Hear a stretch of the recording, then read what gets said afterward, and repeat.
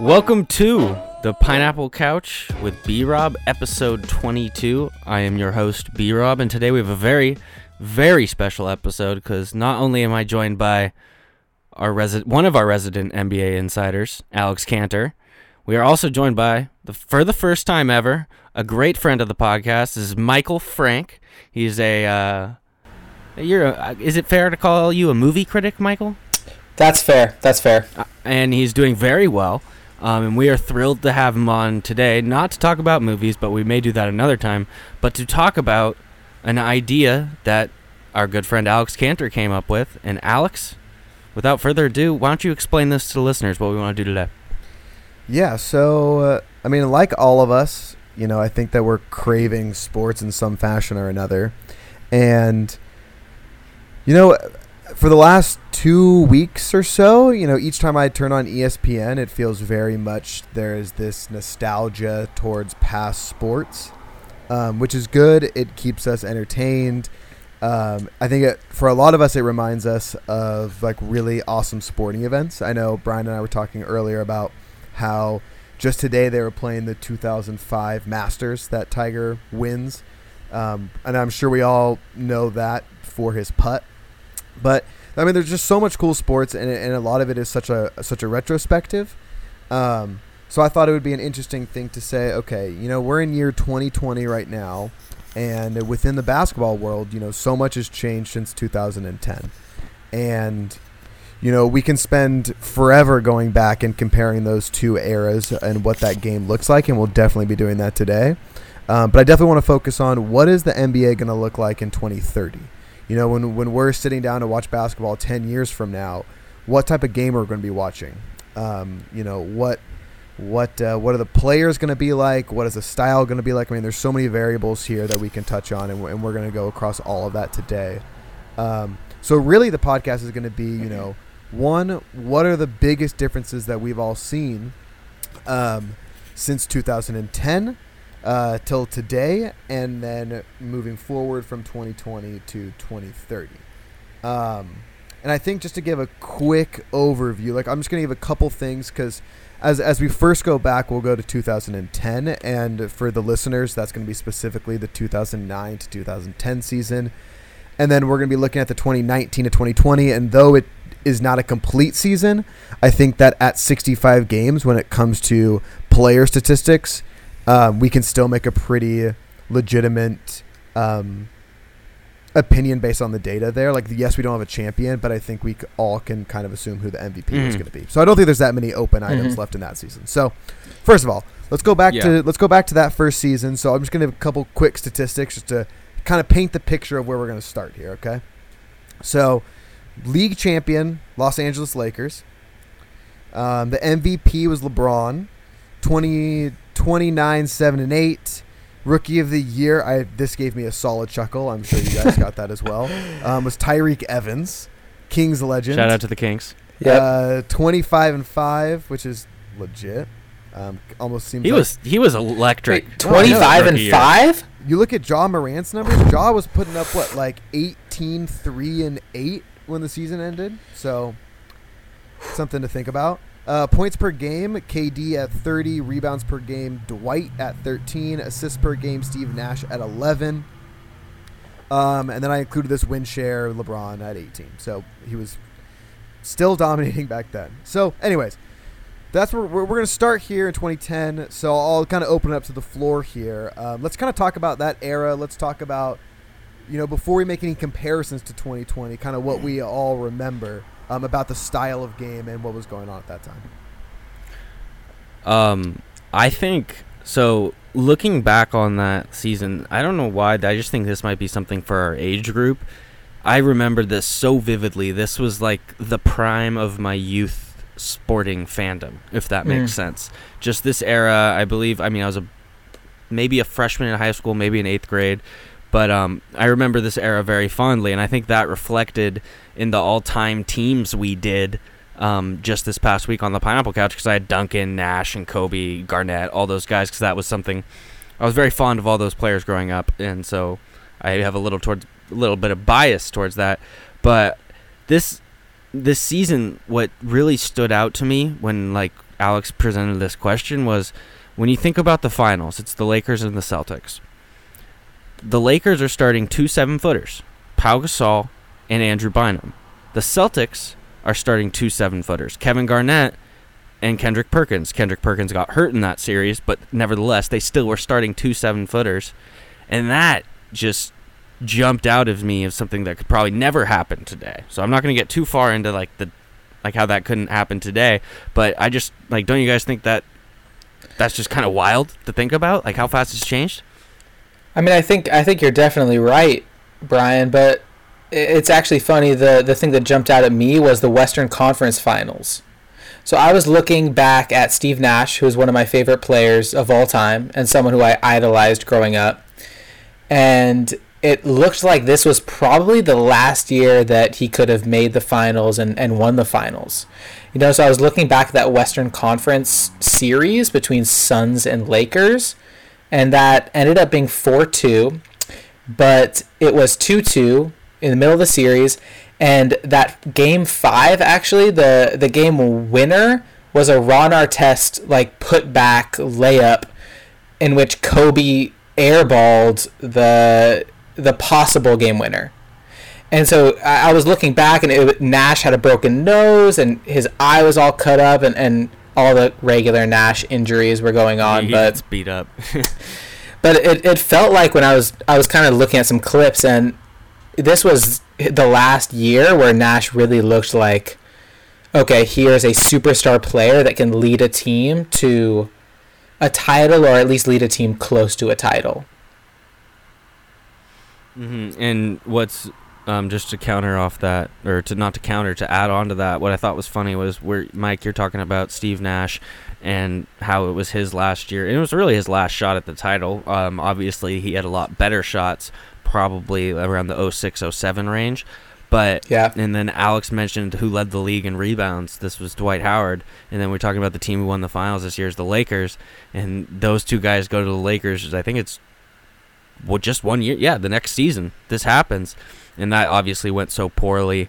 I had one stat I wanted to throw at you guys about what stood out to me, another thing that stood out to me from this season.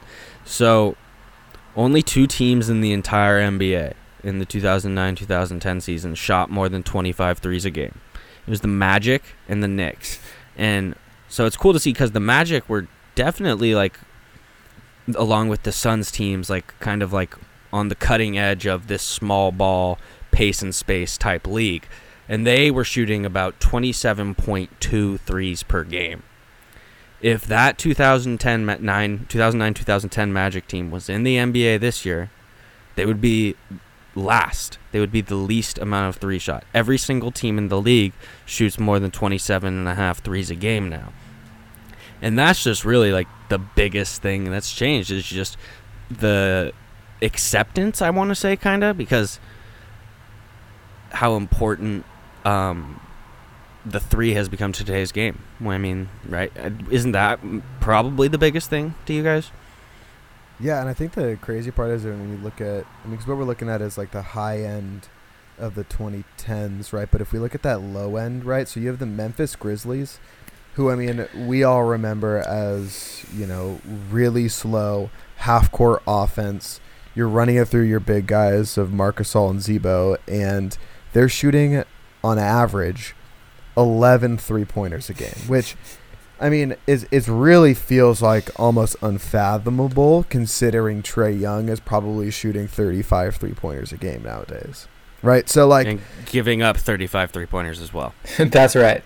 Easy. I mean, and I think both of us, when we say these numbers, are saying it quite conservatively. But point being, I mean, yeah, I think the 3-point is like such an easy thing to point to. I mean, it's such a massive change, but it's amazing the speed in which this happened, right? So when we think about, you know, who really set off this 3-point revolution, I would assume all of us would point to the Golden State Warriors as that team that's going to play a little bit smaller ball. They're going to be rotating the ball a lot more. And because of that, and with the coaching style and obviously the talent that they had, but if you really think about it, Like, the Warriors didn't really start that as a significant trend until 2014. So, like, this whole three-point revolution really only started 6 years ago. So it's not even like we're saying, back in 2009, we started to see this upward tick in three-pointers. It's like, yes, you did. But the style of game and what we point to as the biggest change really didn't start in 2014, which means that, like, theoretically speaking, other teams probably weren't convinced that it was a winnable format until late 2015, early 2016, after the Warriors actually win a championship. Exactly. That was Charles Barkley's whole thing about how jump shooting teams can't win a championship. Mm-hmm. And I think what's interesting, because I do think, like, so the Warriors are really thought on the forefront of this amount of threes, but the origin of that is really those D'Antoni Suns teams. That's right. And obviously they aren't shooting anywhere near the number of threes, but I mean, it was just slowly building. And that's what Steve Kerr was the general manager for that Suns team. And then when he comes to Golden State, they were really able to go all in on that three-point strategy, which was a risk because I guess they just weren't sure how it would go. But the reason the Warriors were able to do it so well and really be thought of as the leaders of it and go all on in is because it's just like an unprecedented level of talent on one team of Klay and Steph, of pairing those two shooters with the mindset of a guy who was on the forefront with the Suns. It's just kind of like, it's just really lucky in a way of just that combination. And that's what it took to convince the league.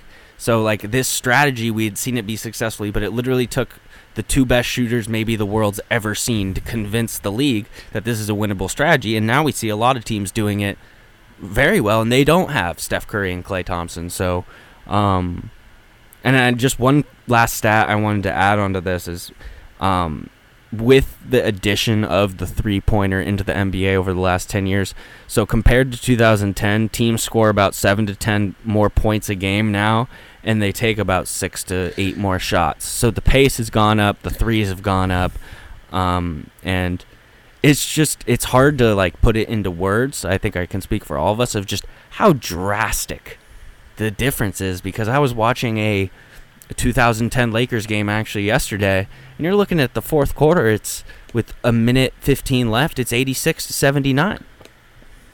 Yeah. Or even lower sometimes, and that's not happening anymore. So, I'll leave it to you guys, but that just really, it's wild. Yeah, I mean, Brian, you hit on that pace of play. That was by far the biggest stat that I was looking at that jumped out at me. I mean, so I was looking at the pace of play from, the top five in 2010 versus in 2020, and now the majority of teams are having over 100 possessions per game, where in 2010, 6 out of the playoff teams are scoring under 95 points a game. No way. No shit. That's exactly right. I probably that's fucking crazy. One of the playoff teams, the Charlotte Bobcats, a team that we all know and love, they were averaging close to, that's 95 points, and they were the 7th seed. They weren't even the 8th seed in the East. Where in terms of just teams scoring and teams having possessions, the 100-point barrier mark, has only become, I think, something that teams just hit over and over again from 2015 on. I think before then, it was a lot more defensive stoppers, a lot more low grinding games like you were talking about, 87-89, 87-91, and all these games that really put in perspective what it looks like now when you see teams scoring 145 to 139. Yeah, and people are stubborn. I think we can all agree on that, and that also applies very much so to sports. So literally, I just want to say this, I just think this is really important because it's like it literally took the most freakish combination of shooters you could possibly imagine to convince people of this new style, even though there was a lot of analytics out there telling you it was a good idea. Yeah, that's really true. But I mean, I think it's really interesting. I mean, like, you look at teams that have copied that style, but I think it really comes down so much, and I think we'll get into this later too, but like it really comes down to efficiency at that style. Like just because you can shoot a lot of threes does not mean that you will win shooting a lot of threes. And I think the dichotomy between what the Warriors did and the style of basketball and the players that they used, when you compare that obviously then to like the easiest comparison to be the Houston Rockets, right? Where it's the clip that they're shooting at is so high, but obviously they don't have that same win total. So I know there's a lot of different things. The Rockets are the thirst trap of NBA teams. No, you're like totally they right. know how to get Instagram likes really easily, and they do that. But what does it really mean? Sorry, Alex. No, it's okay. And I'm sure we're going to talk about some of the key Rockets players actually coming up here right now, because that's going to lead us into the next thing. And I think so. To summarize, right? So we're talking about pace of play. We're talking about 3-pointers. We're talking about how it still is just shocking to me. Like this 3-point revolution has really come on, and now it's like fully in fruition. Yet in 2010, like even when you're watching the game, it's not even like you feel like you're like, oh, you have Ray Allen, but he is just Ray Allen. He's not a trend. He's just himself. So when we get down to that player specific level, right? I think we all kind of went through this mental exercise earlier today, which was really to say, okay, in the course of from 2010 to 2020, who are the top 5 most impactful players, right? And there's been a lot of articles released on this exact topic as we got to 2020. So, we're not the first people to do this, but we're going to kind of allow this to lead us into, when we move to the future. So what I'm going to do is we all have 5, but I'm going to go through the first 4 because like we've all talked about, it's essentially these 4 are going to be locks across anybody's ballot. I mean, I can't imagine anybody would have anything different. I don't understand how it could. These 4 could not be. Yeah, I agree. Can definitely get into the details of the order, but we're not going to do that right now because that's just going to get us into the details, and we don't need to be there right now. So it's going to be LeBron James, Kawhi Leonard, Steph Curry, and Kevin Durant. I think that's a pretty standard list. So I think those are the 4 best players in the NBA over the last 10 years by far. Yeah, sorry, say that one more time. Yeah, well, who do you I just think that those are the 4 best players in the NBA over the last 10 years and influential just by far. Those 4. I feel like we talked earlier about Nash, Duncan, Kobe, Garnett. We're going to look back so fondly on that group of 4, but the 5th spot is wide open. So, do you want to start? Yeah, I can start it off, and I think you guys probably all hit this barrier. I mean, I definitely did. But, like, when I'm looking at this 4, because, like, obviously when you look at some of the biggest things that a player can do over the course of a decade, it's win a championship, right? But the insane part is when you get past these 4 and you start looking at these other players, they're not winning championships. 0 championships. On the next 5 players I have, 0 championships. And it's not like the teams that won championships have like a clear second guy that could be included here. Like I'm assuming none of us have included Kyrie. Wait. I just I want to say something. I have not included Kyrie, but just the parameters for this. These have been the top, not just the top 5 best players. It has been the best and most impactful. Like the impact that they've had not only on their teams but the game, how it's evolved. Right? Is that correct? And I think so much of that is going to be years from now when we're looking back on this decade. What comes to mind?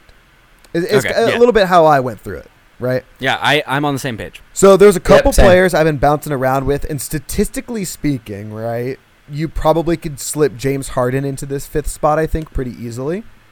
But I actually went with his teammate here, and I went with Russell Westbrook as that 5th player. I think that when we look back on a guy who, just statistically speaking, had an incredible decade, I think. The first player to really start averaging triple-doubles again in what has been the only other player, unless we see Luka start doing that at a consistent rate. But when we start talking about Luka, which I'm sure we will when we go into the next thing, a lot of us are going to say that because of the statistics he's putting up, right? But also, when I think of what Russell Westbrook did in that first era OKC team, where at that time he was the second best player behind Kevin Durant, and then once James Harden leaves, it's really that Westbrook Durant trio, or duo, like leading OKC to these crazy series. And he has just been a player that has been at that same incredibly high level from 2009 to 2020. I mean, he's still doing it with the Rockets. And now is probably arguably the best player on that Houston Rockets team. So that's actually going to be my fifth. So there you go. Okay. I like that. For me, what this really came down to, and I don't know if this is dumb, it's like if I were to tell my kids in the future, and however fucking long that will be, God knows, about what happened in the NBA through 2010 through 2020, would I be able to tell the story of the NBA without a certain person? And for the most part, those four players we have at the top, that's pretty much every single title that we get in this era besides the Mavs in 11 and Kobe and the Lakers in 2010. So I kind of went with an odd choice for my fifth, but I really, like, people are might hate me for this, but I really think that you can't tell the story of this decade without this person. It's not the overwhelming stats, but it's really the impact and the way his play has changed the game. My fifth spot's Draymond Green. Draymond Green has allowed the small ball era to develop because you can trust a smaller big that you don't really need to have these gargantuan 7-footers out there that can't space the floor. Draymond's able to switch on screens, which has shown in, okay, think about this, a guy like Rudy Gobert. I still don't understand how he wins Defensive Player of the Year because he can't switch on screens because his feet aren't fast enough. Draymond Green has given a reason for people like PJ Tucker to live. And he's not the fifth best player of this decade. I'm not saying that. But the impact that he's had and the amount of teams you've seen try to replicate what he has been, I love Draymond in this spot. I think he gets a lot of disrespect because he talks so much shit, and I get it. If he wasn't, I'm a Warriors fan, and if he wasn't on my team, I probably wouldn't like watching him talk shit to me, but you can't deny what he brought to the best team of this decade and just the stylistic changes. Draymond Green being inserted into the starting lineup is what made the Warriors the Warriors. Yeah, and when you think about For it, David Lee. when you think about it, the best season, not of the decade, the best overall win season ever in the National Basketball Association, Draymond Green was at the core of, right? And, I mean, obviously, when you go through the Warriors, it's like, okay, they wouldn't have done that without Steph Curry. Okay, yeah. They wouldn't have done it without Klay Thompson. Yeah. But it really is Draymond. That is the glue. So I think it's a really good pick. I think that's really interesting. And I think as we go about this moving into the 2010s or moving into the 2020s, I think what you're going to see is a lot of players like Draymond, but that are going to be more of an offensive threat. And I'm sure we're going to get to that later. Yeah, but yeah, it's definitely. That's a really and Draymond played in Draymond played in 5 finals of this decade. He is a part of that story, and it's like I like the Westbrook pick, and I like but Westbrook, unlike Harden, who you mentioned earlier, was played in the finals this decade. Harden, it's like you could kind of tell the story of the NBA's in the 2010 to 2020, focusing on Steph, LeBron, Kawhi, KD, and Harden. Yeah, his numbers are there, but I've never felt threatened by James Harden in the playoffs. I disagree. This is such a heavy disagree. You've been shaking your head for like 5 minutes. I just don't understand this. Have a neck injury after this, but also I just don't understand this. I have a feeling I already know what Michael's going to pick, so you can just go ahead, Michael, and I can be sad about it. So is he really going to pick this guy? Yeah, he's going to pick. He's going to. I can already see it. He's probably got a poster on. First of all, across the wall that we can't see. First of all, would Draymond Green exist without Ron Artest? That is the first question. Yes, Dennis Rodman exists. Okay, so would Draymond Green exist without Dennis Rodman? Would Kobe Bryant be there without Michael Jordan? Yeah, I don't know what this is. Like, where are we going? All I'm saying is that I think Ron Artest was the archetype that Draymond Green fit the mold of. That's all I'm saying. I think he doesn't go into the crowd and punch him. Okay, also, let's make that distinction. No. Let's be of course he doesn't. Ron Artest was not running point on an offense. That's what sets us apart. Ron Artest was not running point. Yeah, also Ron Artest didn't have Steph Curry. He didn't have Klay Thompson. He could just shuffle the ball to shoot 35-footers. He didn't have that. He had Kobe fucking Bryant. Well, and that is incredible as well, and that is great. But yeah. Kobe was not shooting 35-footers. That's just he was not. He was putting up 30 a game. I just think it's a lot easier to run point when you have two of the best shooters of all time, maybe the best backcourt of all time, probably the best, at least the best shooting backcourt of all time, and that leaves centers, power forwards, all these other people open. That's all I'm saying in terms of Draymond Green. It's a fine pick. It's a fine pick. I have to pick someone who I do not like. Oh, I'm not saying I like him. I'm not saying I like him. But when we look back at a trade that I believe has helped define this decade of basketball, I got to go with the fifth person. It is James Harden. Because of the trade or because of his play?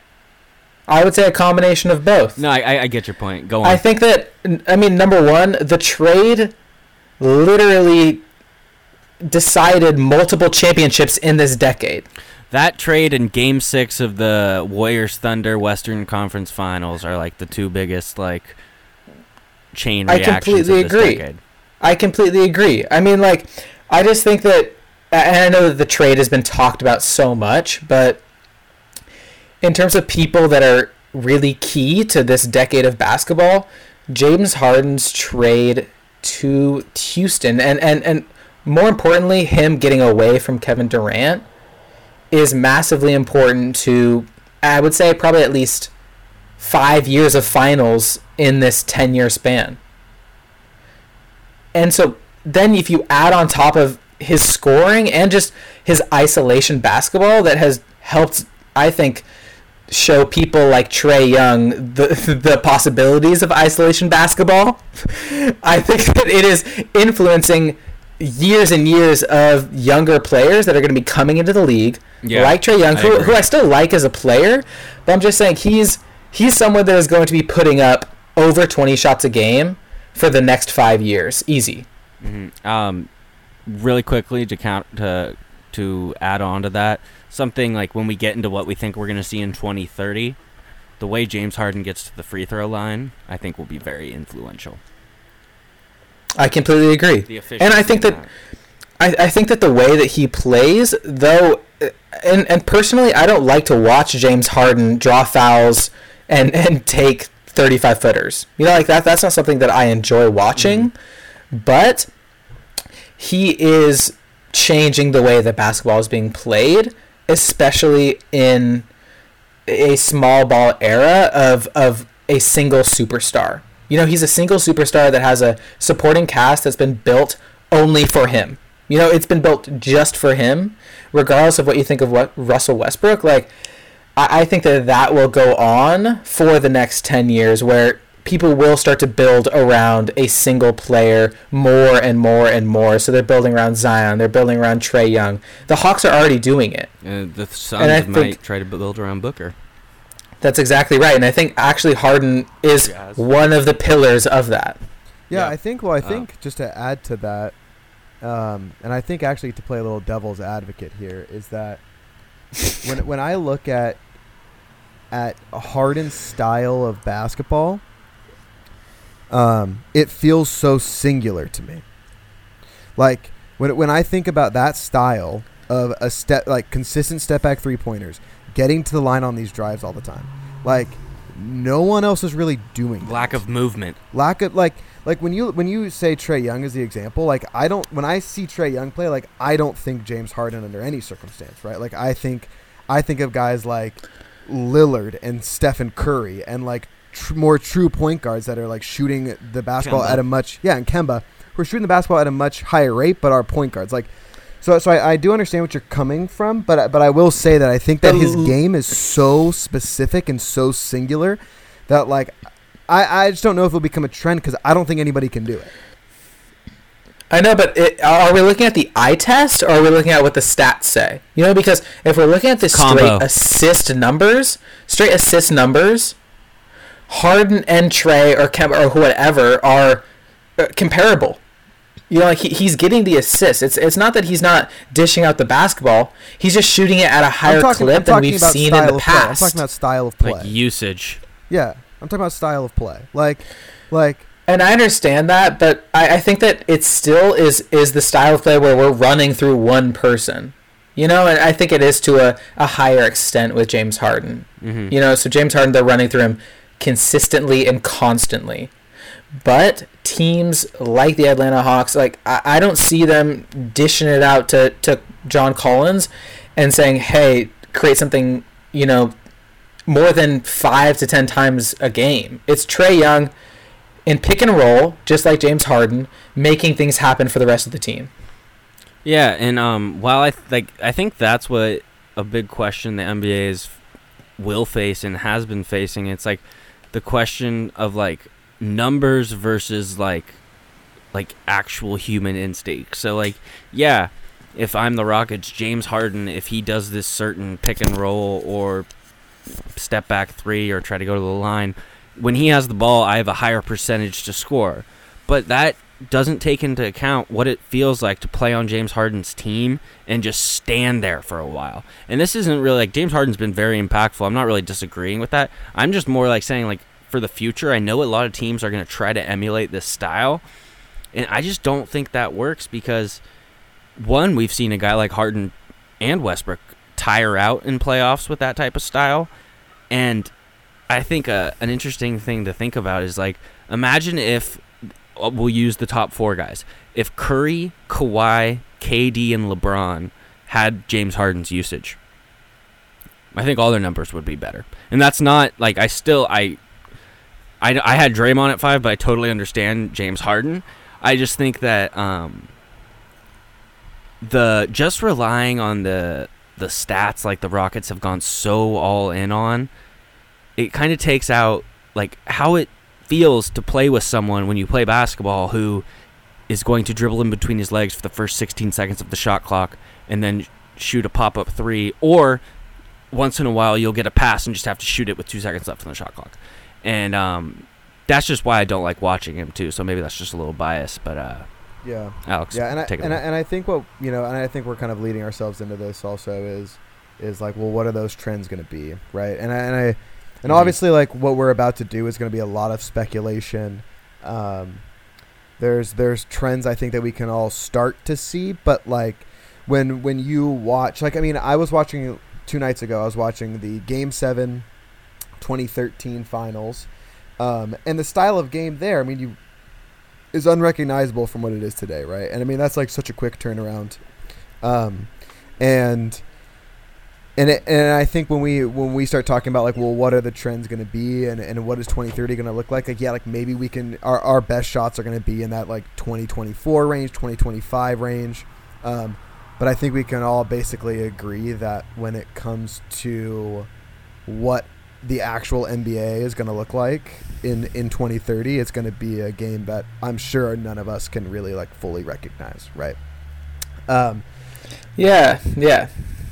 I mean, I completely agree. I still think that as time goes on, and I know that we'll get more into this, later in the pod, but I think that analytics are just going to play a bigger and bigger role.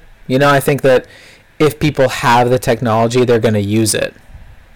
Yeah, absolutely.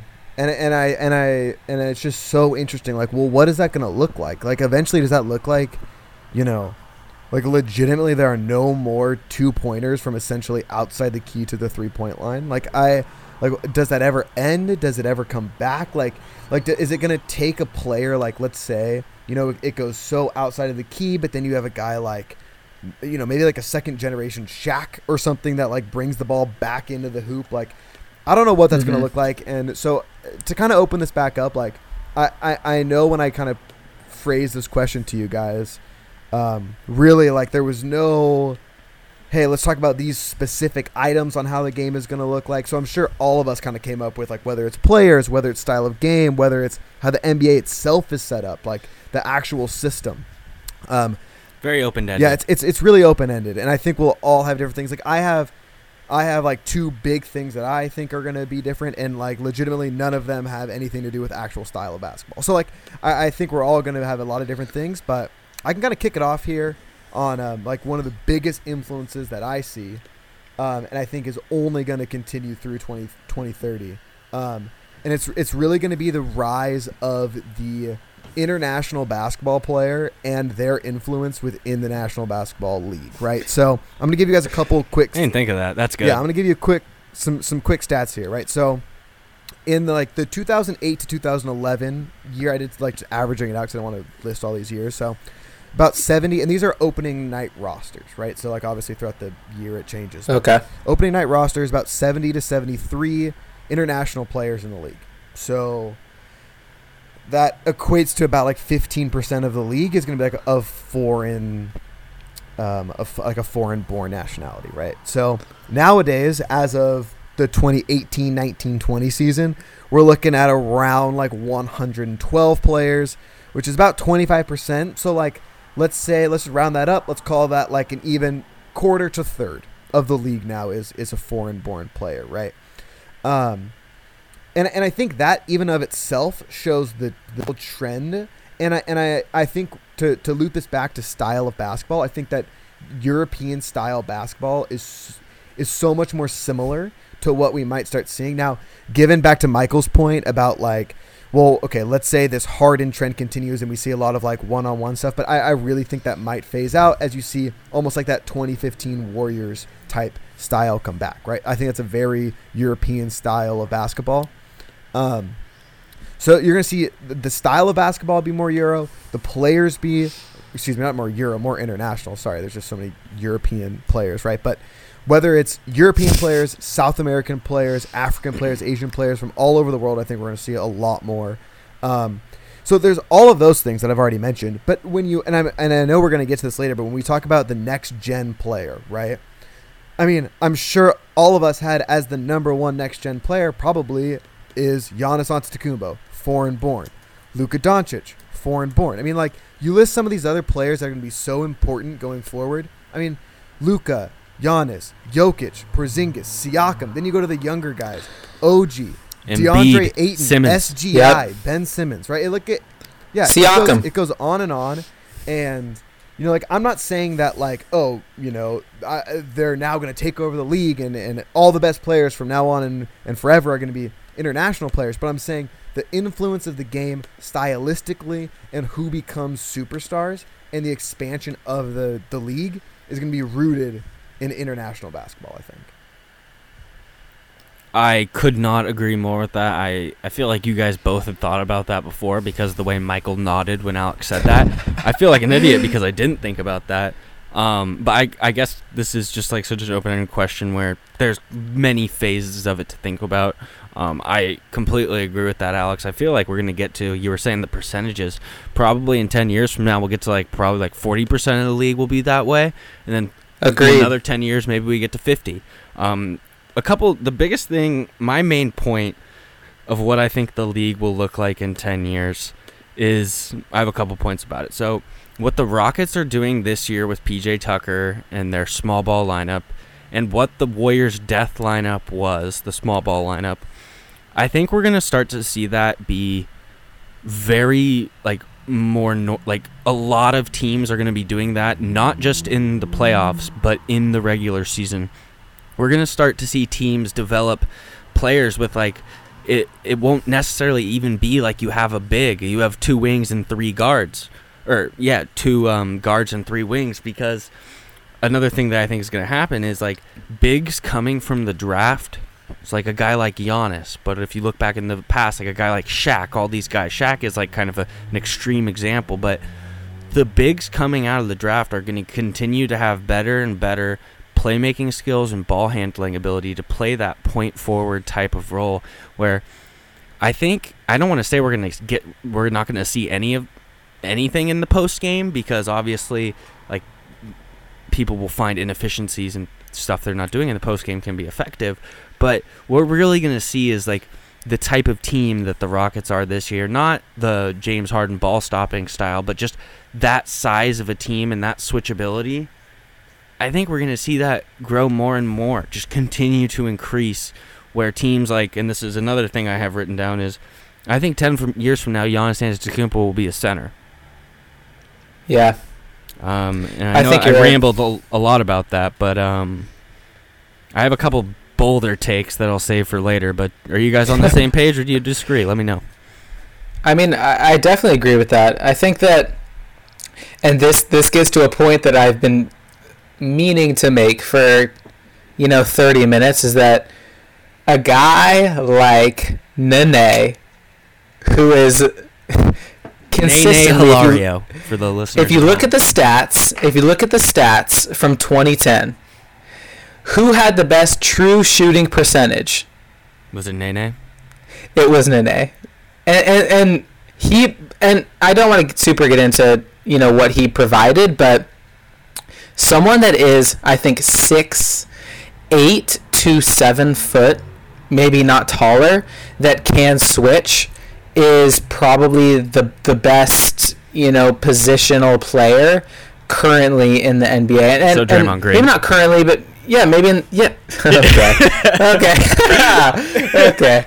Way to bring that full circle. You got me there. Draymond Green is you got me there. With 3 titles. You got me there.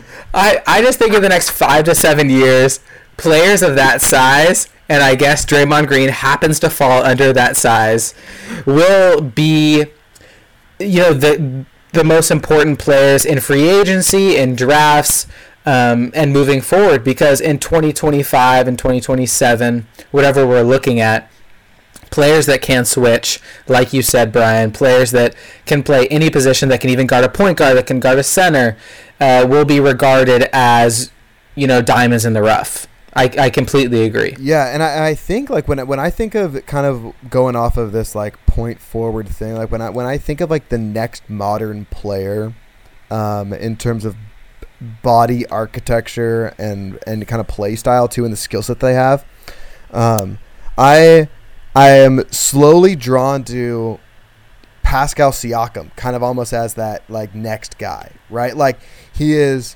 I mean, we all saw it in the. It's more realistic. Yeah, Giannis. he's like a realistic Giannis, and like on a team where Giannis plays the 5, like why couldn't he just play the 1 or like whatever? I really do feel like the idea of a point guard, like all of the positions. I almost think I would take your guys' take on this too, but like I legitimately think that the idea of like a position essentially is going to be gone.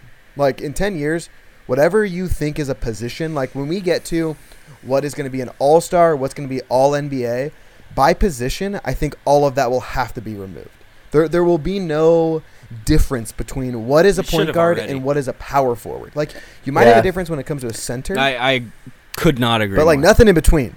So like if you remove the positions, then really what you're running is almost like, let's say you have 4 6'8" wings and a 6'11" center, like why not? Like I really do think that is what the game is going to move towards.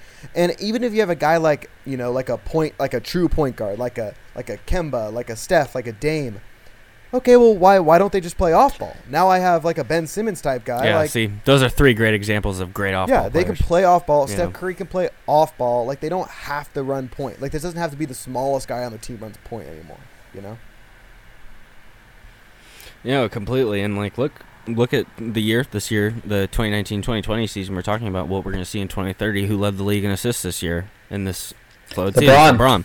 So I think that's a great point. I had a couple like there. It's not really about style of play. It's just like about the NBA. Some like kind of like out of left field bold takes that I wanted to present to you guys. Is that okay? Hold on. Let's hear one of Mike's first, and we'll circle back. Okay, we'll each go one, and then we'll come back. Okay. All right, Michael, give us your one. Okay, give us your one I appreciate. One, I appreciate we'll start firing off these more all over the place. So this is about one not big just one. the style of play, right? This is about anything. This is just the NBA in general. Okay, perfect.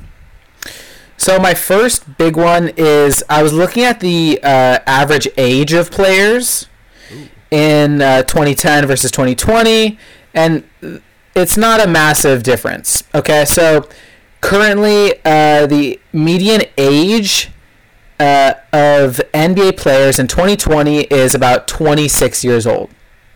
Okay, in 2010, that median age was much closer to 27. I think that in 10 years, we're going to be dropping down much further. I think it's going to be closer to around 24. And the reason for that is that I see Adam Silver taking that requirement, that age 19 requirement down to age 18, possibly even age 17, so that high school players can go directly from high school to the NBA.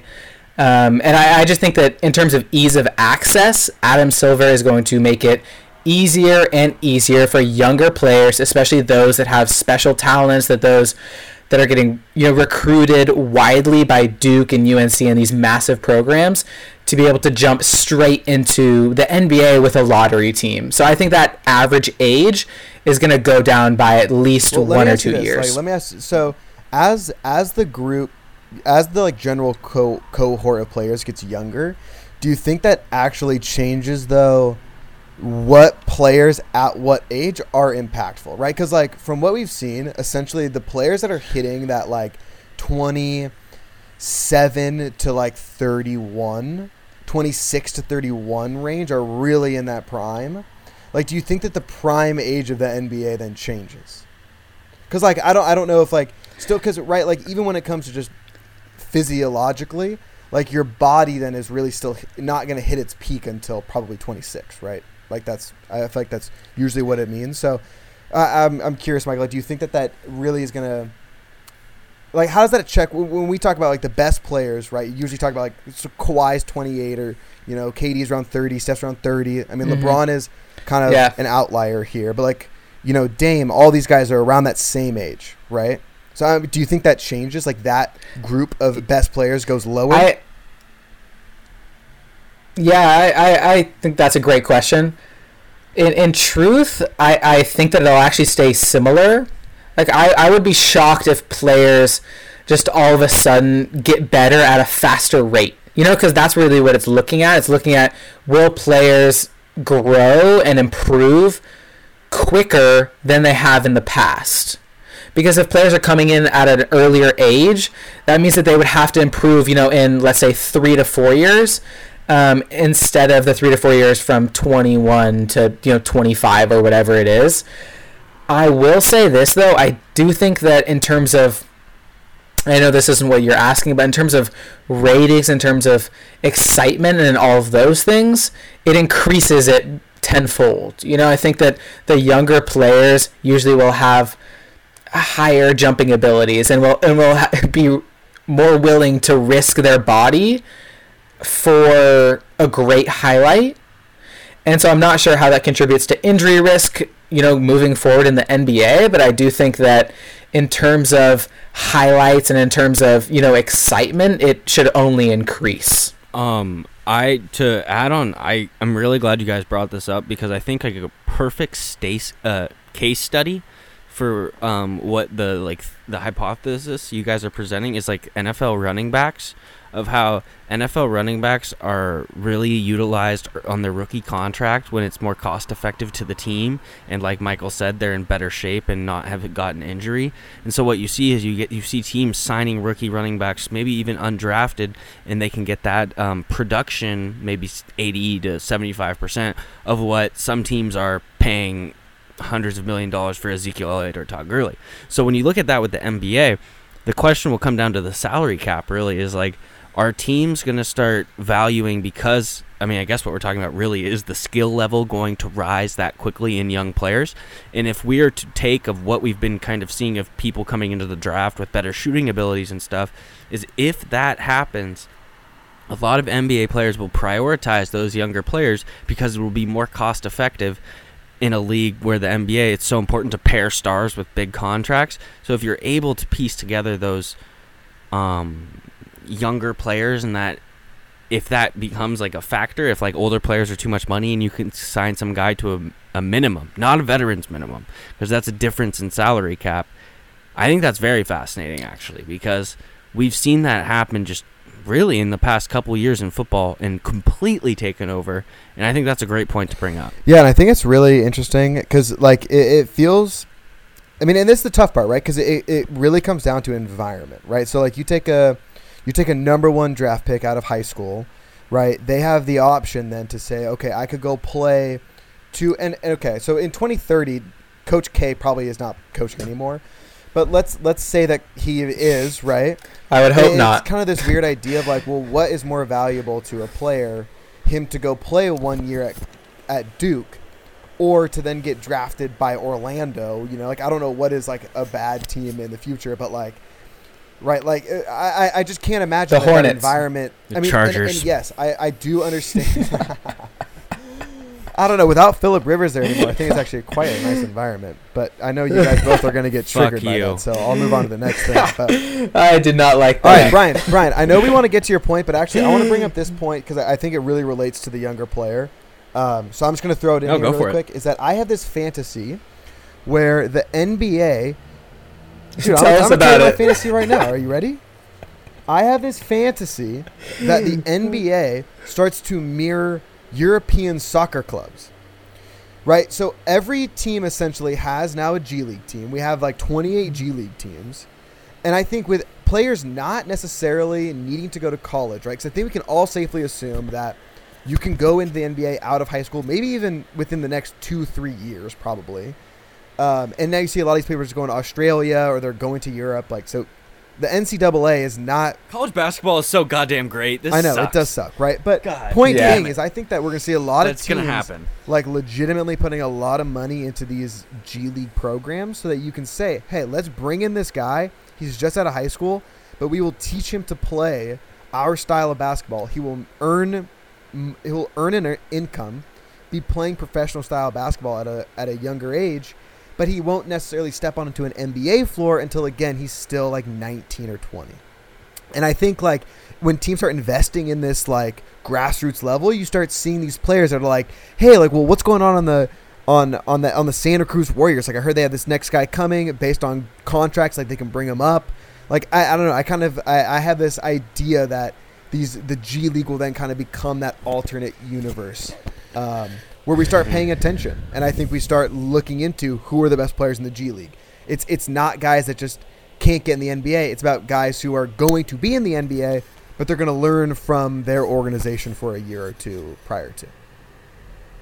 Yeah, I agree. I think what's going to happen is as soon as the NBA starts to they're already putting money into the G League, but until they start to really fund and publicize the G League, that will be the end of college basketball, which sucks because I love college basketball. But what you'll see happen is that the AAU will just lead straight into AAU and high school basketball. I mean, I've heard some cases where AAU is overtaking high school basketball in some places. So AAU to the G League to the NBA, it could really change how players enter the league. And then I think that, Alex, that's also it ties into this whole younger age thing, you know?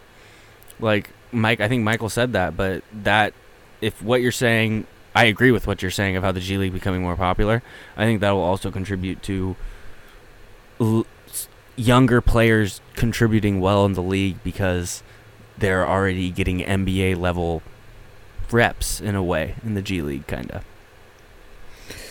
I really like that. I think that to go even further on Alex's point, I could see, maybe not in 10 years, but in 15, 20 years, that people, in organizations are recruiting, younger players from the ages of maybe 12 on or something like that. No, I think that's such good. That's what I'm talking about. I think you bring them into academies. It's academies.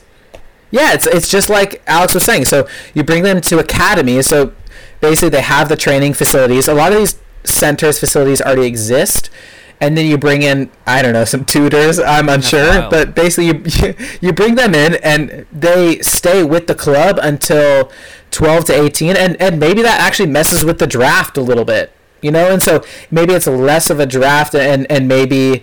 you can only draft college players. You can only draft players coming out of high school, but you already have your club players, that are coming up that you can bring up at any time. Yeah. Does that make any sense? Because it totally makes sense. The NBA used to have a policy like this because the Celtics took Larry Bird with the 6th pick in the 1979 draft, and then he went to play at Indiana State. So it's going to be some sort of combination of, I'm not as familiar as the Premier League or of European soccer as you guys, but it'll be... it'll be like I just lost my train of thought. No, but like point being, like this could. I had it. Oh, it'd be like MLB. Sorry, Yeah. with like Yeah. AAA, AA. With the farm system. Mm-hmm. All right, Brian. Let's hear some of those hot takes. Let's go. Okay. Yeah. Everyone will be able to make threes that's on the court, as we were talking about with all these wings. So much so that the NBA will move back the three-point line within the next 10 years. That's a hot take. Wait, that's a great take. Okay, just answer me this question, okay? Do we or do we not get a 4-point shot logo on the court?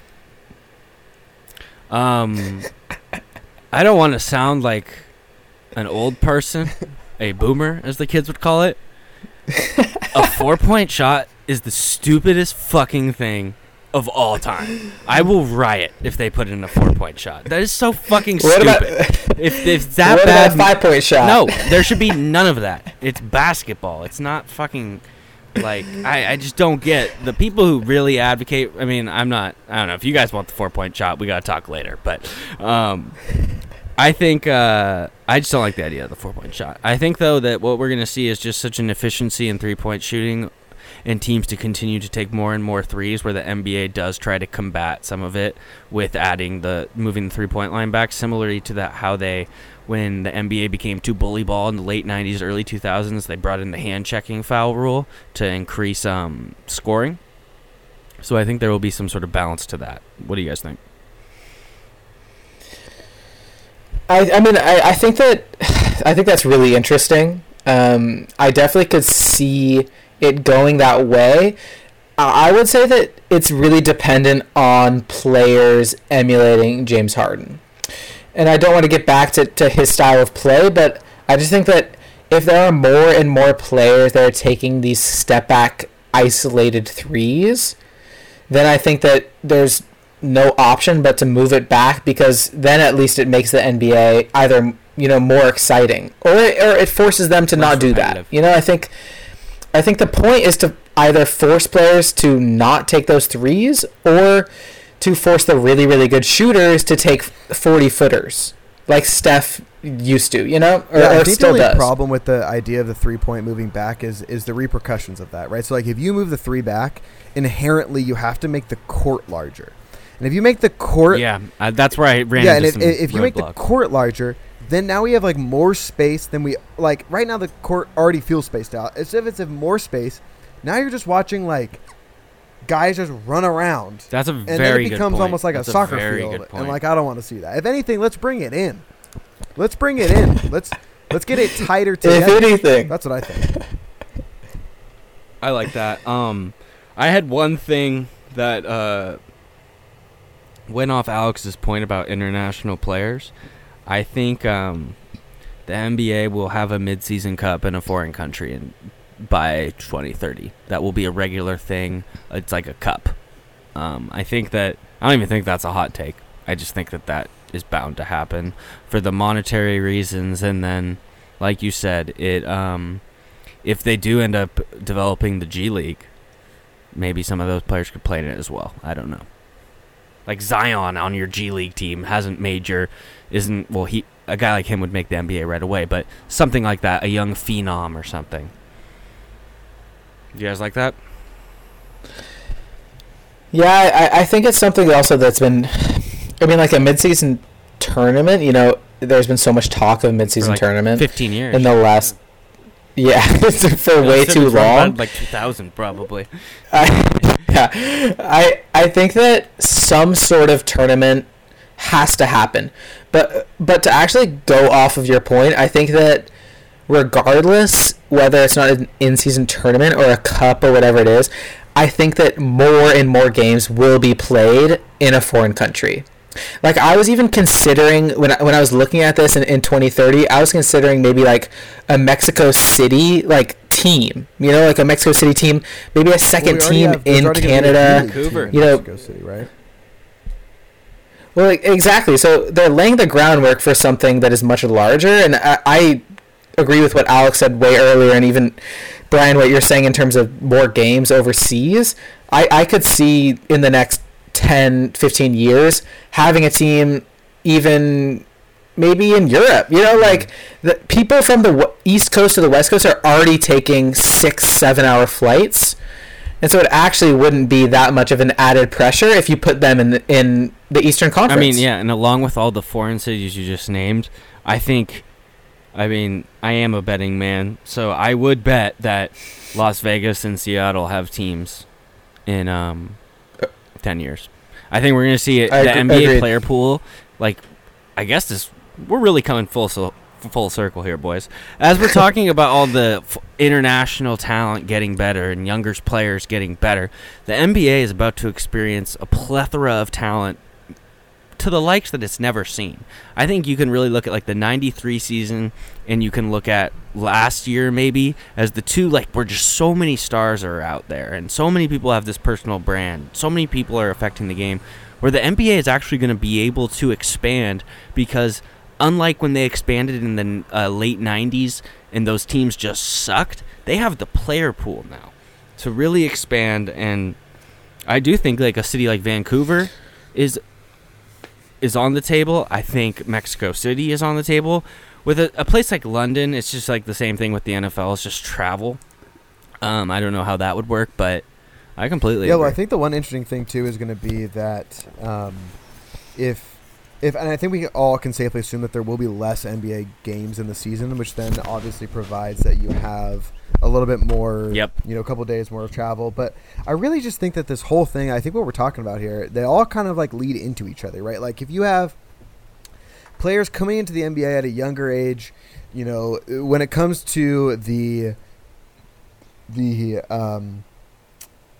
medicine and the tools used in the league, like the longevity of the NBA career is increased. So now you have guys that are probably regularly playing 20-year careers, which means you just have lifting weights. It's really going to be like an expansion all around, which means you necessarily can have more teams. You can play more of these tournaments. I think that as the talent in the league increases, I think that it really just like allows for so much variability, right? Mm-hmm. Do you think they're going to get rid of conferences? I had that written down, and I was about to like have that be like a fact, like that's going to happen. But then I remembered that I guess the owners have to vote on it. And if you're an Eastern Conference voter or owner, why would you vote yes on that? Do you think they're going to get rid of conferences? I think I feel like they definitely should. But it just makes so much sense to not have them. I think the only problem though, like, and again, it comes to this like travel question.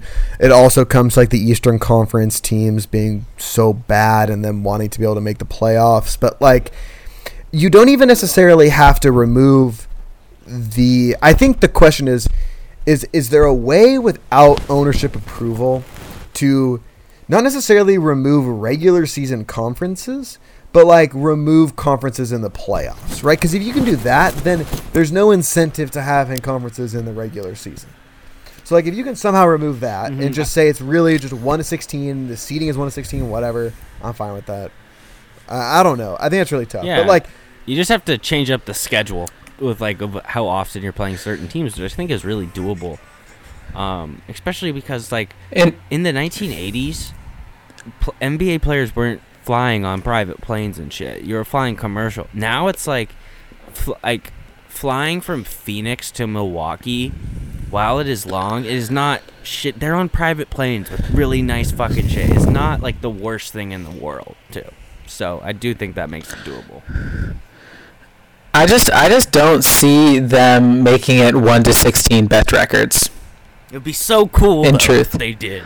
I think it would probably be better. I just see it being much more likely that they do a play-in. So I just think that 7 plays 10, 8 plays 9, and it's a 1 game, and then I think that the playoffs are shortened.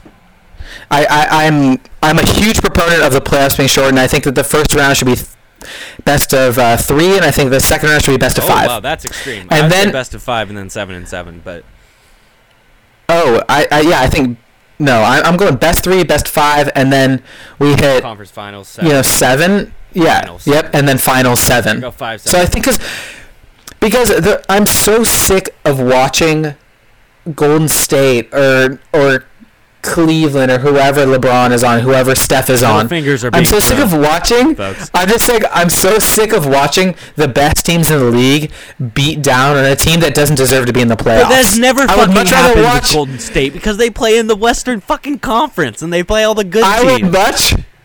Oh, don't talk about how much Golden State has swept in the playoffs. Like, we know that they have swept many times. If they were in the East, they would have had an easy schedule. Like, if you were, like, the argument is, like, if you were to take away, if it was 1 through 16, it would have been easier for the Warriors to make the finals because they would get to play those Eastern Conference teams.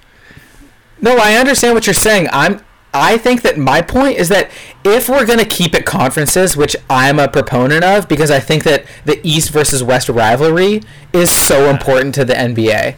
It's so important to the history of the NBA. It's so important to what people act like. Just regular fans that don't watch a lot of basketball. I think they really care about like seeing Boston play LA. Like I think they really care about that and like that. Then watching, let's say Golden State isn't the number 1 seed, watching them go against Ja Morant and the Grizzlies in a best of 3 is just exciting. Like, inherently, I don't want to see exciting. Toronto play Detroit in the first round. I don't want to see it. Anyways, okay, we're going to get into some other stuff here. And, yeah, I know. You like that. I know. I don't want to see it. I don't care. Anyways, we're going to get into... That's some Andre Drummond hate right there. The next gen top 5 impactful players. But I just want to say one last thing. Let's switch up the free throw. You know, like, we've been doing this whole 2 free throw thing. Why? I agreed. Let's maybe we make it 3 points, but shoot it from 1 and farther. 1. They're all 1 and 1. I like maybe you make both. The other team gets like a rebuttal. I don't know, but I would very much like to see it switched Beer up pong. because I'm just tired of A it. It's rebuttal. boring to me. I get no joy out of it. I don't care about high pressure free throws anymore. Half the NBA sucks at free throws anyways. They're missing them. So who cares? Let's do something else. So anyways, that's my last piece. I'm gonna write Adam Silver a little I like letter that. on that. Go one. off, Free King. throw, I don't want it. Go off, Anyways, King. all right. I went first last time on top 5 most impactful players. So Michael Frank, you went last. You're gonna start us off. Most impactful players. Go one at a time on One this at a one. time. Go one at a time on this one because I don't think we're gonna have the Yeah. 4. Yeah. Go one at a time. I'll go one at a time, and you guys can either agree if they're in our top 5 or disagree, too, we'll say dependent. something, 'cause I think It's all good. Yeah, it will move it along a little bit faster. All right, go ahead, Mike Frank. Okay. So, number 1, I think, is the most obvious. I have to go with Luka Doncic. Let's go, Mike. I just think that... Fire me up. So, Wait, sorry. So, Sorry. in terms of most Are impactful... we doing this straight up like one as the most impactful, or are we just giving the top 5? Okay. No, we're giving a ranking. I have a ranking. Okay, great. Yeah, I also have a ranking. Number 1 is Luka Doncic. That nothing has changed from your question. I just think that in terms of Luka's age and where he currently is, Skill set. Oh my god. yeah, I mean, he has to be at least a 3-time MVP in the next 10 years. I I would be shocked if he did not win 2 championships, 3 MVPs. I mean, the obvious question that comes up, like, Alex, that I know you're thinking is, like, how is Giannis not number 1 after the dominance we've seen? He is my number 1. He's am my a little number worried 2. about Giannis. I have Luka at 1 just because of Luka's shooting ability, and I really think that the Dallas Mavericks are set up to have a dynasty this decade with the combination of Kristaps Porzingis, and I do think the Bucks have kind of fucked up with what they've built around Giannis, and I know I sound like a douchebag because the Bucks are like 58 and whatever they are, but I'm just saying that Chris Middleton's not good enough to be the second best player on a championship team. That is the right call, and Giannis, I don't want to get into his decision-making or how he's going to spin free agency. I am a little worried. Warriors, buddy. He will pick the wrong team, and he will be stuck on a best Eastern Conference, second best Eastern Conference team that loses in the conference finals and the finals every year for the next 6 years. So Yeah, tap in. Killer instinct. Okay, He does not have you're it. wrong about that. I think you guys are wrong about a couple. Don't attach me to that. You're Don't wrong attach about a me to couple that. things. One, I think that I just like the shit. So I have Giannis as my number 1. I have Luka as my number 2. And I mean, and I think we're talking about pennies here in terms of differences, right? But I think that they're both and amazing I think players. that Giannis has the absolute ability to be the most dominant player in the NBA for a very long time. And I think that's because, one, his body is insane. His will to win is insane. And I think that the ability for him to learn it. The dude started playing basketball 7 years ago. Luka's been playing basketball since he came out the womb. Why can't Giannis be like Kawhi? Why can't he develop a jump shot in the NBA? I think that's totally feasible. And for what he has the ability to do, I just really do, and I think that you guys are wrong. I think that the Bucks had and maybe will have, depending on how the season ends, a legitimate chance to win the championship. And if Chris Middleton wants to be the number 2 guy, I'm fine with that. But whatever. Yeah. We all have the same top 2, I'm assuming. Right? So, Michael, back to you for number 3. Yeah. Alex, you're so... Wait, Also, can I jump in? I Alex is just fucking killing it Yeah. right now. The way he is mediating this and holding in his hatred for us. He is. Hey, cheers to you, King. Who would have thought? Not me. Yeah. Thank you. I've been watching a lot of Cuomo brother videos. I do. So I'm really on top of it. Dude. Those videos, the one that's trending on Twitter right now, the question of are you going to run for president? And they just keep saying no. Fucking hilarious. So good. Okay, I gotta say this. This is a formal apology to Giannis Antetokounmpo for saying he does not have a killer instinct. That's not true. I feel bad. He does have a killer instinct. I'm just concerned. Yeah, I'm concerned about his clutch factor more. I'm more concerned about his clutch factor, where I've seen Luka hit a number of clutch shots already in low state games. in the first 2 years. Yeah, Giannis has missed them in high stakes games though. So okay, let's. Big Dog's just listening Okay, to this as a resident Bucks fan, just fired up probably right now. I love you, Big Dog. Yep. I'm sorry. I will go number 3. So number 3 and most influential, and it's pretty contingent on his health, but it is Zion Williamson. Number 3 as well. I have him at 4. Who do you have at number 3? Jason Tatum. I think Jason Tatum is going to be I do have him on my monster. extended list. I have him on my extended list. I don't see why he would not be in the top echelon of players going forward. It's in.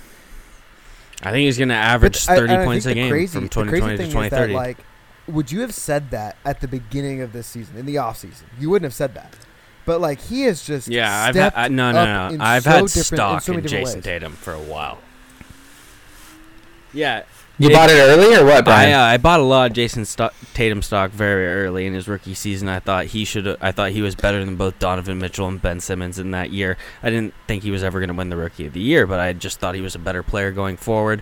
I just think with Jason Tatum, I mean, he no offense to Giannis and Luka Doncic fans, I thought about Jason Tatum with those two guys because of what he can be when he is at his best. He is a wing that can score 30 points a game and play great defense and has shown better playmaking skills. And you're right, Alex. I was worried coming into this season because of what we saw last year. We didn't really see that, but this year has been a giant breath of fresh air where we've seen him develop and come out. I just think with his skill set, his size, and pairing him with Jaylen Brown, the sky is the limit for him. And I obviously understand Zion. He's my 4. Injuries just kind of scare me a little bit, I guess. Are you guys not as high on? Obviously not as high on Jason Tatum as I am, but do you see that potential in Tatum? Yeah, so I definitely do. But I had this weird thing kind of going on my list over here, where my 4 is 4 different guys, and I'm gonna give you that list. Or it's 3. It's 4. It's 4. Okay, sorry. let's go. Because I don't know which one it's gonna be. But I think we're going to have a cross-decade player, but I don't know exactly which one it is yet.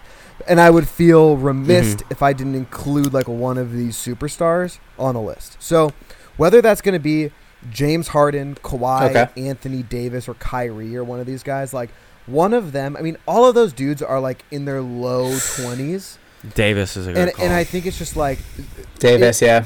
When we look at championships, right? Like think about it. I mean, look at our first list, right? Our top 4 that were all locks were all significant championship winners. So when you look at from now until 2024, like, is Luka going to win a championship from now to 2024? I don't know. Is Giannis? I think he has a better chance, right? But like, Kawhi could win a championship next year. Anthony Davis could. I mean, when the Nets get good again, like, who's to say that Kyrie doesn't play another 8 solid years of basketball? So it's going to be one of those guys. So my 4, I know this is going to sound insane. So my 4 is just one of those, and my 5 was Jason Tatum. So. Okay, I like that reasoning. Mike, go ahead and give your, because you had what do you have at 4, Mike? You guys want to hear my 4? Yeah. So my 4, it's a little bit of recency bias, but it's someone that, in terms of this season before it got postponed or halted, someone who I really could not stop watching and who I was just impressed with beyond belief is Brandon Ingram. I like that. That's a wild card. I like that. So, yeah. So I have Alex's face is showing a different feeling towards Brandon Ingram pick. Most impactful players of the decade. Yeah, I didn't think about him, but I support you, Michael. I support you. That's what I do. I'm just a nice guy. So I'm just. You guys are drunk. I appreciate that. See, I appreciate you, and I appreciate that. I just think that Brandon Ingram, in terms of leaps and bounds that have been made in the last 24 months, he is someone that this season has come in and played against top teams and been the best player on the floor in that game, both teams, whatever. Like, he has outplayed the top players in the NBA, at least, I would say 50% of the time. A little more defensively. Offensively. I agree, but I do think that the league is moving in a more offensive direction regardless. Mm-hmm. And so I think that's a wing that is long and that can grow even more into his body, like Brandon Ingram can, and can get stronger. I just don't get how you have him over Tatum. I like the pick. The Tatum needs to be better than him. I just truthfully think that Brandon Ingram can score at a higher clip than Jason Tatum. Okay. Like, I really believe that. I think Jason Tatum has the defensive edge, and I think he has the clutch edge currently. But I just think that as Brandon Ingram grows and hopefully plays on better teams that make the playoffs, I think that we'll see him making more clutch shots. I think we'll see him making the plays down the stretch, even in a team that has other good players. I'm super high on Brandon Ingram. When you watch him play games, especially this season, you see him play against LeBron and he's going back and forth. Even for a 5-minute period, you see that the potential is off the charts. And in comparison to last year and 2 years ago, he has made leaps and bounds in his growth. I agree with that, big time. Alex, you had Tatum, or no, you had that selection at 4 of Harden, Kawhi, and Davis, and then you had Tatum at 5. Correct? Yep. Okay, so I had Tatum at 3, Zion at 4. I'll give my 5th pick, and then Michael, you can give yours. Yeah. I had Nikola Jokic at 5. I really love him. I was toying with him or Embiid or Ja Morant for this spot. And I just think that Jokic, while he does lack defensive prowess, I think his passing and his offensive game is really a sight to see. I just love watching him play. And I think he's going to be coming into his prime at a good time for this decade. And I do think that the Nuggets have a good coach and could potentially put together a winning squad down there, which obviously, as we saw in the 2010 to 2020, the championships are really reflective in who was dominant in this era, which is why I like Alex's pick of like Anthony Davis there at 4. But I like Jokic. I leaned on him over Embiid because of injury concerns. Yeah, I think that's a good pick. So I also had Jokic at 5, but I do want to give a corollary. I had a corollary, a trade corollary that basically said if either Devin Booker or Karl Anthony Towns gets traded to a better team, they would jump to number 5. I feel that way about Ben Simmons. Yeah, and I think I was about to start saying that. Yeah. There's definitely the players. Like, I think, Mike, you already brought up 2 of them, right? Like the D'Angelo Russells, Cat, Simmons, Embiid, Booker, Donovan Mitchell. Like the list really kind of goes on. Point, DeAndre Ayton, like there's so many guys that, like, obviously we're not going to be able to nail it all down. Like RJ Barrett, maybe. Trae Young steps up, right? None of us mentioned John Morant. Obviously it's going to be so up in the air, but I think that's obviously what makes it so exciting, right? Like it's the reason probably we all like basketball so much, is that it's this idea that the next guy up, like, you don't know. Like no one thought it was Steph, right? Like no one would have guessed Steph Yeah, and Kawhi. I mean, like, in yeah, and 2010. Kawhi is such a great example. Like, even once the dude's in the NBA, after the dude even won a championship, people were like, "This isn't the guy," right? Dude, the dude got traded for DeMar DeRozan and Jakob Poeltl. That's insane. That's insane. Yeah. And I think that it's going to be really weird. I mean, like, we're going to look back on this and really think to ourselves, wow, that age of run and gun 3-point, like, maybe that's fully phased out.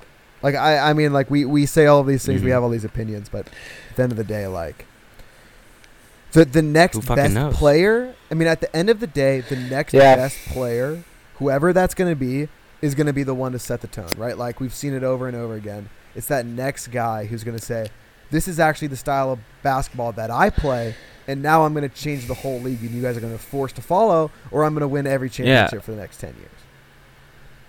Like, what if we get a mix of Shaq and Wilt? And it's like, oh, the post-up game is back. Yeah. I couldn't agree more. I think the Shaq comparison is the big one for me. If we just get one completely dominant big man, everyone has to be able to guard him. Exactly, and so then you'll need centers, you'll need power forwards, you'll need guys that are, above 6'10", in order to even above 6'10", above 280, whatever it is, to be able to even combat whatever that Shaq-like big man can do. You look at the videos of these like 7th graders, and like, yeah, they're all like 6'11" for some stupid reason, but yet they all can dribble like Kyrie and jam out, and you're like, I don't understand, like, okay, there's more of you somewhere hiding. Like, why can't I have a starting 5 of everyone is 6'10", everyone can dribble? That's what's happening. That's what's going to fucking happen. Boys. I swear to God. Before we wrap up this basketball section right here, okay, final thoughts. Final thoughts on anything that we've talked about so far. From 2010 to 2020 to 2030, whatever you want. What's your final point? I have... So we're going to do this final point, and then we'll wrap up with the strokes? We're going to wrap up with the strokes. Perfect. My final point is that I had this written down, and I didn't know if I was going to say, is I think that there's a chance LeBron James will still be playing in 2030. Wait, are we talking about actual LeBron James, or are we talking about LeBron James Jr.? Yeah, no. I'm saying, like, LeBron James. Cryogenic. My worst case scenario, LeBron's going to be playing in 10 years still. It's going to be like a Tom Brady situation, and I didn't want to. Probably won't, but I can't rule it out. I'm down, honestly. He's like a player coach. I really like that. He's like 12th guy off, but is the coach, like, and the GM, and owns the team, and also is the commissioner of the NBA. Like, fine, sign me up. I mean, he could be the first player coach since Bill Russell. I actually could see that happening. He did it with Ty Lue, so anything's possible. Don't disrespect Ty Lue like that. Ty Lue all fucking day. Okay, I'm gonna give my my last words, last will and testament here. Number one, shout out to all the kids that are not 6'10" in middle school and high school. You're doing the good work. You're playing the other sports. Cross country, baby, let's go. And you still have that cross country and track badminton club value you still have that Also, value. if you're like so shout out to 6'10" and you. you're playing center on and your high school team, like you're out too. Like you gotta be that 6'10" point guard. Okay, sorry, keep going.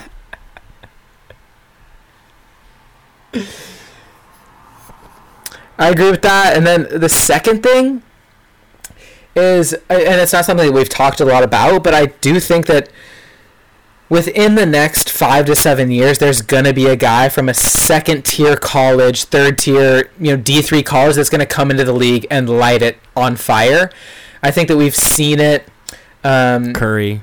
With, for example, like Curry and Damian Lillard.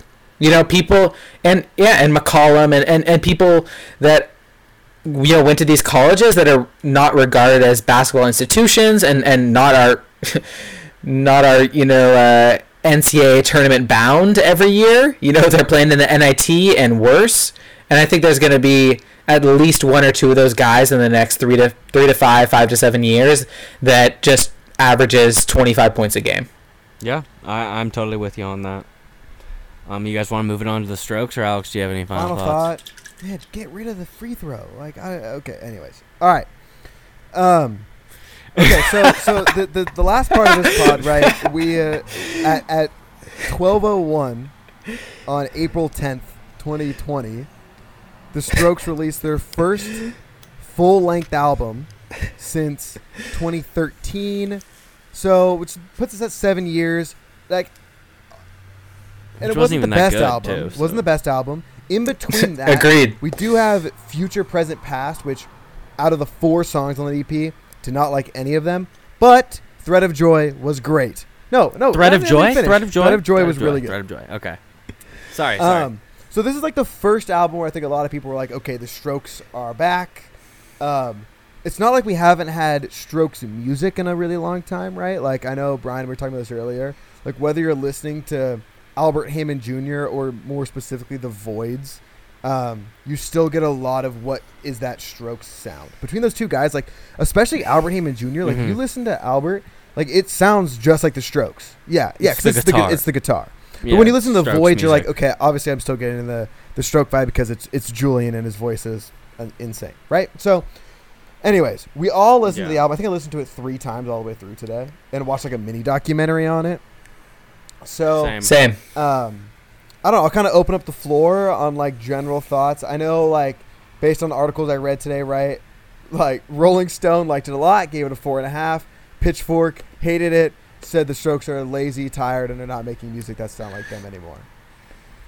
Pitchfork. What was it? 3 out of 5? What was it? Pitchfork? No, what was Pitchfork? 5.7 out of 10. Was not loving it. So I'll open up interesting. to you guys. And like, a lot of the songs have already been released, right? So, like, I think out of like the 11 songs, like 3 or 4 of them had already been released as singles.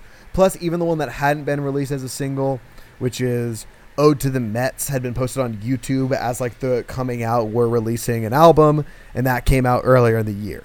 So, really? A lot of the honestly, like half the album I had already heard, right, going into it.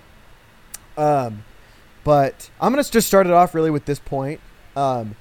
One of my favorite parts of the entire album is the beginning of Ode to the Mets. When you get to the very end, it starts off with this electronic, like, boom, boom, boom. And you almost have this first reaction of, wow, this album is going to end with, like, this new age sound, this electronic sound. But then that first kick fades away into the guitar and then into just the guitar, Julian Casablancas. And it was like one of the more nostalgic songs, I think, for me at least, on the whole album, where I'm thinking to myself, that song was basically the Strokes saying, hey, we can make a music that sounds like what music is being made today, and we also could whip out an album that sounds just like Formation and the modern age if we really wanted to, but we're not going to do that. And I think that was like this really cool feeling that I had of, like, they could do it any way they want it. Rick Rubin was involved in this album. So, like, it definitely had a little bit of a different feel there. I think that we all could feel that a little bit. But, like, I don't know. I'll open up to you guys. But that was, like, the biggest point to me, like, that like, 30 to 40-second intro to that final track, I felt was really impactful. Yeah, I felt like what was really cool to see was we got to see, like, the Julian of the last 10 years through like we've seen with the Voids and some of his solo performances. We got to see that combined with Albert Hammond Jr. and the Strokes. So like we got to see the like what made the Voids so great and what Julian was doing that in terms of like the falsetto he was singing and stuff. We got to see that added to that great Strokes sound. To me, like a song like Selfless, I thought was incredible. Ode to the Mets, obviously. And then Bad Decisions, which is obviously reminds us of Dancing with Myself by Billy Idol. And then even a little I'll Stop the World and Melt with You by, is that Bowling for Soup, I think? I really enjoyed the album. I don't get like music critiquing. And I know it's weird because I worked for a radio station, but like who the fuck, like, gets to tell Julian Casablancas and the Strokes that their album's a 5.7 out of 10. Like, who is that guy at Pitchfork? Like, what the fuck have you done? Like, who are you? And so it's just like, that's why it's like kind of hard for me to talk about music sometimes, is because it's like, who am I to give this critique on it? I really like this album. It's fucking awesome to have the Strokes back. It was leaked that they're supposed to headline Outside Lands this year, but that probably won't happen or happen in August. So, but I liked it. Mike, what do you think? So, as well as you guys, I also listened to it a few times today. The Bad Decisions, just Dancing with Myself comparison is pretty funny, actually. If you listen to them back to back, it is hard not to laugh, and it's hard not to think, okay, they did it as a tribute, or at least they knew exactly what they were doing. Right, Alex? They credited them on the album. Did they credit them? Okay, that's good to know. I would say as a whole, it's interesting. I watched the movie Sing Street last night. I got to get a little movie information in. And if you guys have seen Sing Street, it's about a group of Irish kids that start singing 80s music. They form a band and start singing 80s music. And I thought that the thing that I really loved about this album so far, and what I've listened to, and I think that it'll grow and change as I listen to it more and more, is that nostalgic feeling of the music that they're making. I could hear so many 80s songs built into the album. Mm-hmm. Even when I was listening to it out in the garage today, and my dad hopped out and he literally thought it was an 80s band. Like because he doesn't know the Strokes. He just thought that it was a band from 20, 30 years ago. And actually, I really like that. And I thought it was actually kind of special and kind of unique. 2 points is this album felt so... And I don't want to say this word, and I don't mean it in a disrespectful way, but it felt so like nonchalant, as if like the Strokes said, you know what? Though, like, I mean, I'm sure you guys have read about this. Like, it seemed like the band was not on the closest of terms over the last decade, and I think part of that is because they have so many side projects going on. But it felt like this idea of like, hey, don't you ever dare think that we're not the Strokes. At any point that we want to come make an incredible album that we like or you like as fans, like, we can do either of those things. And I think that was like this, there was this point in Ode to the Mets when that electronic fades away, the guitar comes in, then you can hear Julian, and he does it live, but then, which surprisingly, he does it on the record itself too. He says, hey Fob, can you get the drums in? Then the drums come in. And it was like this weird thing of like, yeah, we're here, we're in the studio, like we can make an album because we're the Strokes. And I really love that. Mm-hmm. Yeah, it's star power. And it was awesome. And it was and it's funny because when they did the live version of that song, the crowd was chanting Angles, and Julian says to the crowd, he's like, I don't know what Angles is. We're gonna play a new song.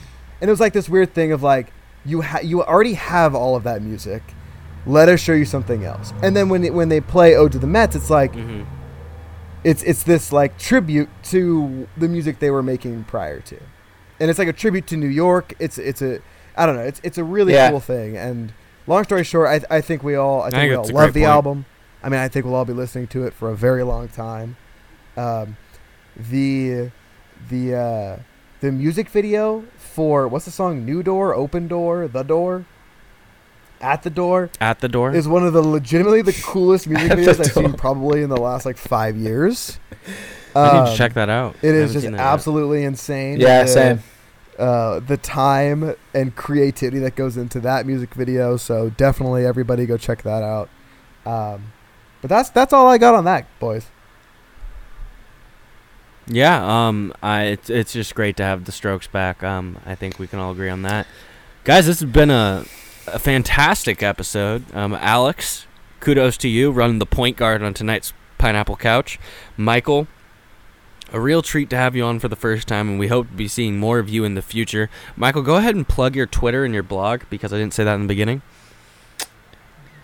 Yeah, all good. You can find me on Twitter at Peach Fuzz Critic. It's the same blog, peachfuzzcritic.com. Mostly movies and TV, but hoping to talk a little more sports down the road. We're definitely open to that. And Alex, as always, you can plug yourself too, but always a pleasure talking to both of you. Loved it, guys. I'll see you on April 10th, 2030 to circle back on all of these things. Yeah. Thanks for having me on. Appreciate it. And then, this has been the Pineapple Couch. Stay tuned. We're going to keep doing more episodes like this. And we're going to be breaking down each episode of the Michael Jordan documentary that is coming to ESPN on April 19th. And I'm sure I know one of these two fine gentlemen will be with me, and I hope the other will be as well. Thank you for listening so much. You can subscribe on iTunes or Spotify. Have a great weekend. Yeah, weekend, because it's going to be released tomorrow morning on Saturday. Love you guys. Love you, Alex. Love you, Michael. I guess I was going to say go Bolts, but I could say go Colts. See ya.